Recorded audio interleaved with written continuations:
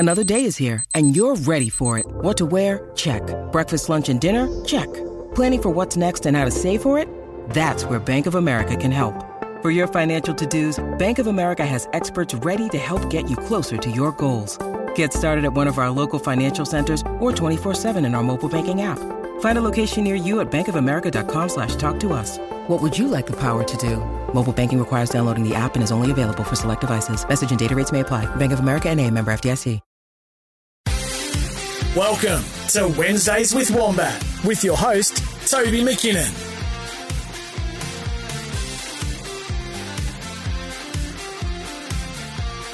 Welcome back. It is your Wednesday edition of Trot's Life, and I've had a number of these chats where we've gone down memory lane with some really great horses, and he really was a great horse, Manifold Bay. And Grant Crane joins us. Grant, firstly, mate, how are you and whereabouts are you today? Yeah, look, firstly, I'm great, Toby. And I'm in the Gambie at the boat ramp. The wife and I have got Wednesdays off these days, so we're about to put the boat in a bit of a fish and a cruise. Oh, mate, I could have done this on site with you. I think we'll probably stop at Mitchelton for lunch, so it's just up the river here a bit, so push back. All right. Well, thanks for coming on, Grant. I'll be there in half an hour. Right. Now, let's go right back. What got you into harness racing? I think I know the answer, and it's a pretty common sort of response, but what got your interest sparked in harness racing? Going way back, my godfather was a bookmaker, which is sort of an odd introduction because I've never been a punter, but one of those kids that got dragged to the trots at the showgrounds. I'm actually that old now. And I remember, silly first memory of the trots was asking him, why do they ring that bell? But yeah, always around horses. The family had horses, sisters, pony clubbers, and eventually I found myself playing footy up at Leeton in the Riverina and meeting a family that had horses. And I got caught up, and one day instead of carting hay, I jogged a horse just to get out of carting hay, and that was it. Who was that family, mate? Alan and John Hone, just a small thing, they only ever worked 2 or 3, because they're typical of that district, just farming people that had a couple and enjoyed them.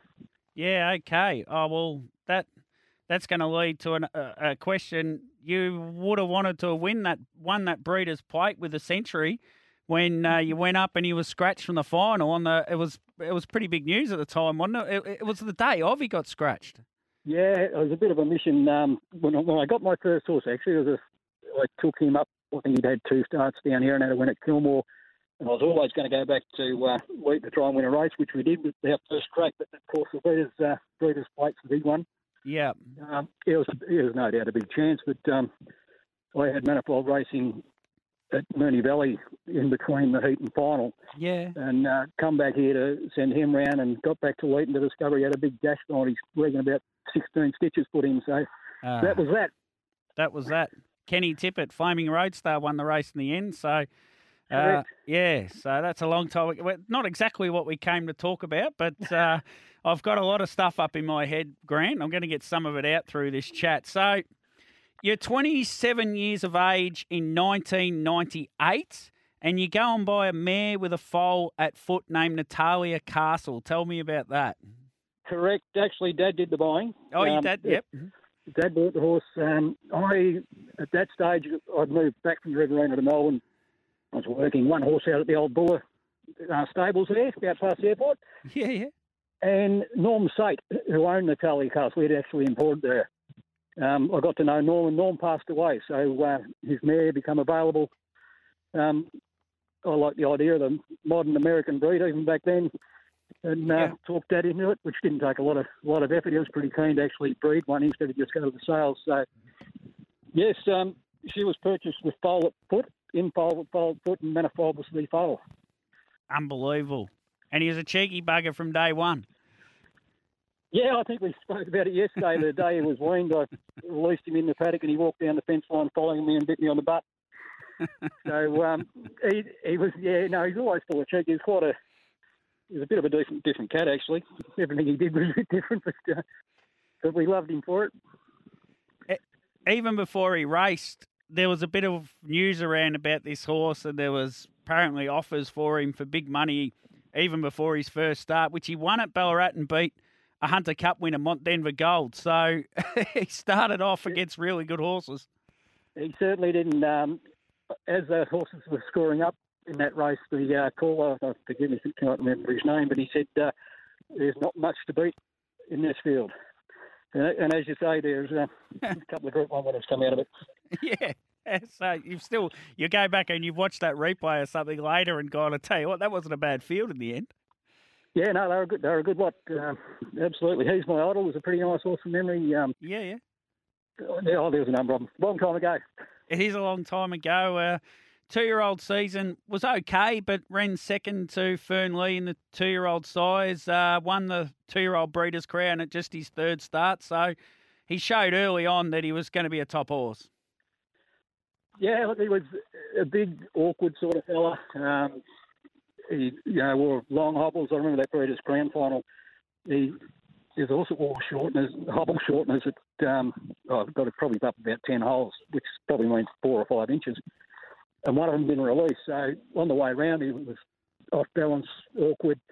Really couldn't let down, but he still managed to get the job done. So, no, he's quite bold. He didn't have a good run in the size stakes, did he? He just seemed to get second row draws, and Fern Lee beat him in one, Harry Moreau beat him in another one, and Narinya Guy in another one. He just couldn't nail a size stakes for some reason. No, look, that's right. To be fair, he sort of the Fern Lee one. Yeah, 2-year-olds are 2-year-olds. When he made his run, he sort of wobbled a bit and hung in a bit, and just really didn't get settled. And Fern Lee had that lovely trip. I think he ducked up from three back up the fence. But he's a lovely horse too. They're a good crop. They were a good crop. I've got fond memories, mate. I was working on an orchard in a place called Yark. You might know Yark. It's not far from Yea. I pass through there a couple of times a week with work. Yeah. Well, I was working on an orchard up there. I did summers there, and my brother had a horse in a Victorian Derby heat called Falcon's Legacy, and I went to the Yea pub. I played pool on a round pool table, and everyone in the pub backed Falcon's Legacy at $27, and he got up and won and beat a horse called Manifold Bay in the heat, and then we'll get to the final as well. He ran 6th in the final. Ronnie's just texted in as well. Ronnie says, I still have memories of Manifold Bay being a certainty beaten in the Victorian Derby, got flat in the 800, lost 40 metres and only got beaten by 5. He ended up protesting, but it was really the one that got away, wasn't it? Oh, absolutely. It took me a long time to watch the place on replay, to be honest. It was a bit tough, and even the to be real frank about the race, you're sort of watching, you see what happens. I was heading back to the schools before he, straightened up for home. I just walked back to the stalls waiting for the horse to come back, and then found out there's a protest. Anyway, it sort of all become news to me at the time. But I think, we potentially, I think we got it wrong that day. Maybe put ourselves in a bad position for something to happen, but so those days are long gone. I can still look at it and cherish it. Yep. You then went on the road, basically. So, you're 30 about this time, and you're free almost. You go to New South Wales. You went to Western Australia and won the Gold Nugget, the Derby. Just beat the Falcon Strike, who won $1.2 million in the WA Gold Nugget, if you don't mind. What was it like going on the road with a horse like him? Yeah, look, great experience. And part of it, this is where it's not always the racing that's a great thing. Well, it's fantastic to go and perform well, and especially away from home. We did, as you say, a lot of travelling, and and not only with him, with the Century, always travel well. But the people along the way, like those Perth trips, I stayed with Fred Kersley. Yeah. I did 3 trips over there, basically hanging out with the legends. Fred's not a man of a lot of words, but I usually learn a lot from him. Yeah. And of course, the bloke I travel with, Gavin Lang, I've got to spend a lot of time with him in Brisbane and Western Australia. It's just a learning thing. We stayed with Darren Hancock in Sydney. The Price family up in Brisbane. You just get to meet a lot of great people, and they take you into their home, look after you, and they just make it all a great experience. Was Gav taking you under his wing, or was he leading you astray? No, we're a bit different. Like, you know, Gavin, he's just, well, it's not even for me to say Gavin there because it was always the boss. You know, if I called him about something I'd take Manifold to his place. I lived fairly close by, so Hubble days. Yeah. Often it'd be a case of, like, I remember times where it'd be persistency and Black Jerk and Manifold out working together. Yeah. And, you know, it was always, I'd get there, yeah, go on, boss, what do I want to do? You know, no, he was great. And it's like them, it's not always what they say, but just following them. They're real horse people. There's no bull about it. And it's not always on the racing thing. I remember one time in Brisbane, Gavin and I were taken out for lunch and being shown around, and we were taken to a place where they do hang gliding. Yeah. And I thought, right, I've got out of the car and wanted over to have a look down this cliff face that people were jumping off. And I looked around for Gavin, and Gavin was standing across the road patting a pony that's had over the fence. Yeah. You know, that's the sort of side I saw. He's just a complete horseman. Yeah, 100%. Did you pinch yourself at times? Like, as you say, Fred Kersley's, Gavin Lang's, you still would have just felt like it was surreal, wouldn't you? Yeah, you did, absolutely. You know, probably more now. Yeah. I've had many a night since where I had a video to watch or something, and I might have just poured a glass of scotch on the rocks and put a tape on and watched it. But back then, quite often they were going onto the track and I was out the back throwing up somewhere. Yeah, so, you got nervous. I got terribly nervous. I remember Brian Hancock saying to me before, I can't think what race it was, but one at Harold Park, he walked past Grant. I haven't had a smoke for 15 years probably, but he said to me, Grant, they'll only kill you and they won't change the result. You know? I was just, it was a bit of a real battle for me, but that's all right. All good. The Chariots of Fire, it's on this weekend, and 2002 you drew gate 8, you were 8-1. Young Rufus, you beat him. He was $1.50 favourite for a bloke called Mark Purdon, who's done a little bit in the sport. Won over $1 million, young Rufus, and you got the money. You got vivid memories, no doubt, of the Chariots of Fire. If you watched the race, that is, and you weren't just out the back. Yeah, no, I got to the starting gate. It's funny, Manifold didn't start, and he did it in the Chariots, watching it on video. He used to wear bell boots, and just as the gate released him, he'd always throw one bell boot in the air. Yeah. But that's just something a bit off track, but a great occasion. That I remember the week before we raced at the Valley. I think it was a free for all. Led and won. Manifold, a bit of a not a great horse in front. He'd only ever do what he needed to in front. Yeah. It was the yearling sales were on that weekend, and of course the way Harold Park run things, being an invitational, they try and build the drama and create a bit more excitement by inviting horses at different times. And come Sunday afternoon, we still hadn't been invited, and I remember at the yearling sales, Marie Caldo said, "Oh, we're in." Harry Moreau, yeah. Yeah, Harry Moreau, correct. And I said, "Well, we're not." But we were left to the Monday to get an invite, which was fantastic. I think we floated the horse up on the Thursday, back to Hancock's where he'd been, Darren Hancock's that is, where he'd been before, and the excitement for this one, for some people, was the security guards. We were given a couple of Russian security guards to keep an eye on the horse. And that night before the Chariots, just on dark, they parked their car in front of his yard with the headlights on full beam so they can watch him all night, which I wasn't real keen on. Yeah. I thought you can sit in the dark and watch him, mate, but you're not going to bloody have your lights on him all night. How would he sleep? Anyway, the following morning they, actually not the following morning, before race time, they confiscated the hoof paint and the mane and tail spray so they could have that tested.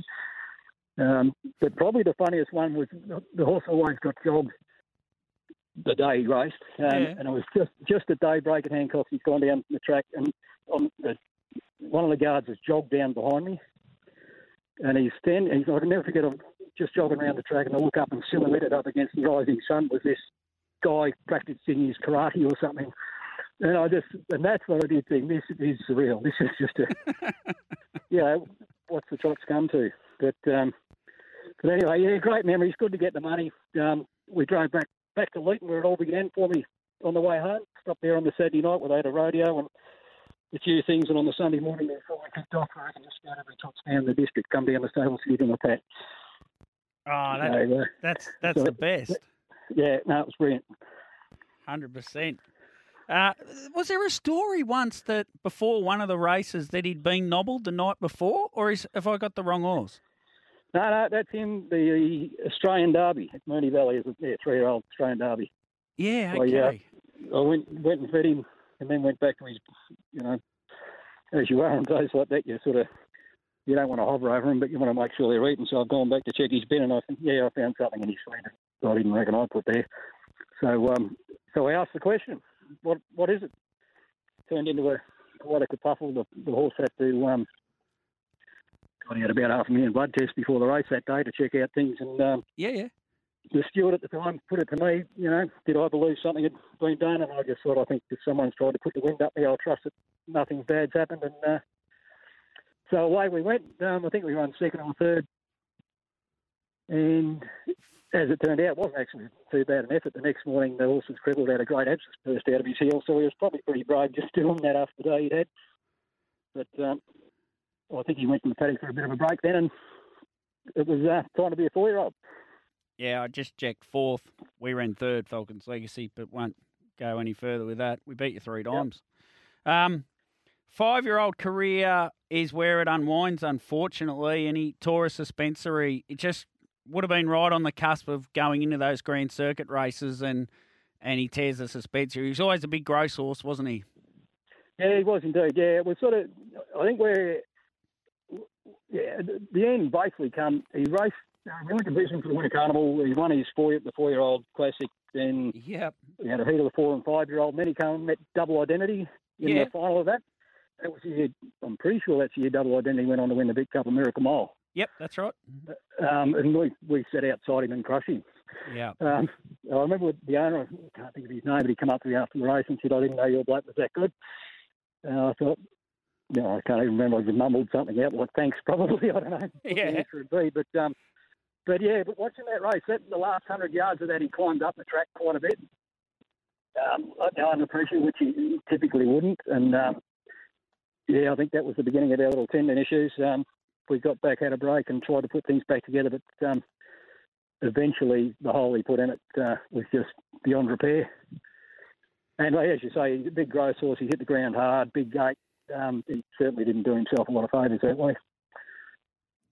Paul Gadsby or Brian Lockwood were Harry Martin's owners of Double Identity, so it might have been one of them. Yeah, absolutely, yeah. Yep. Now, did he have a comeback? Did you have an attempt at a comeback about 2 years later? Yeah, it would have been 2 years later. It just never made it. Yeah. He sort of got close.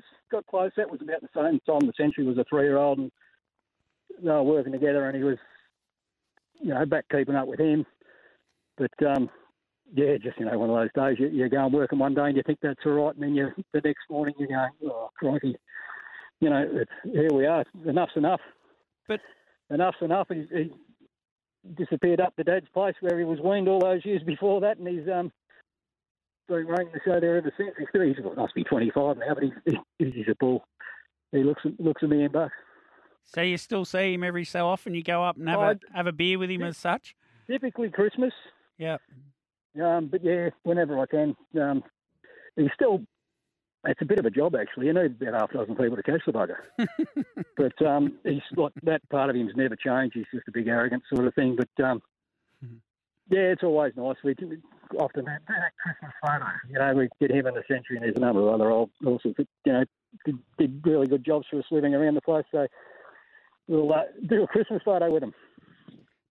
Tell us a little bit more about the Century, and how did you come out of getting the Century out of Be All Franco? And you might have bought this one in foal, did you? Yeah, same scenario. Dad, unbelievable. Dad got keen again, wanted to purchase another mare.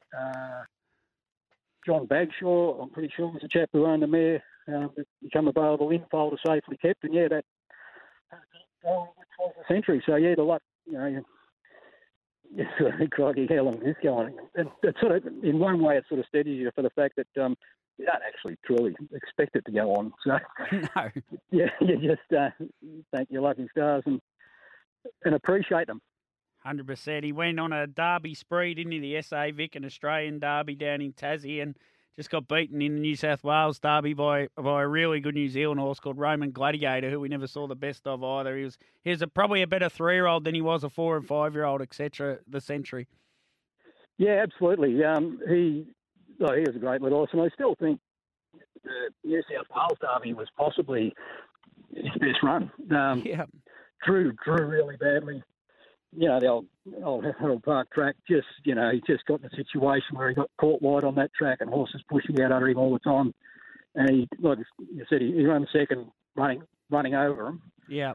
And I remember I took another horse up there that night, a horse called Anatom for Gavin, and I think it won the first.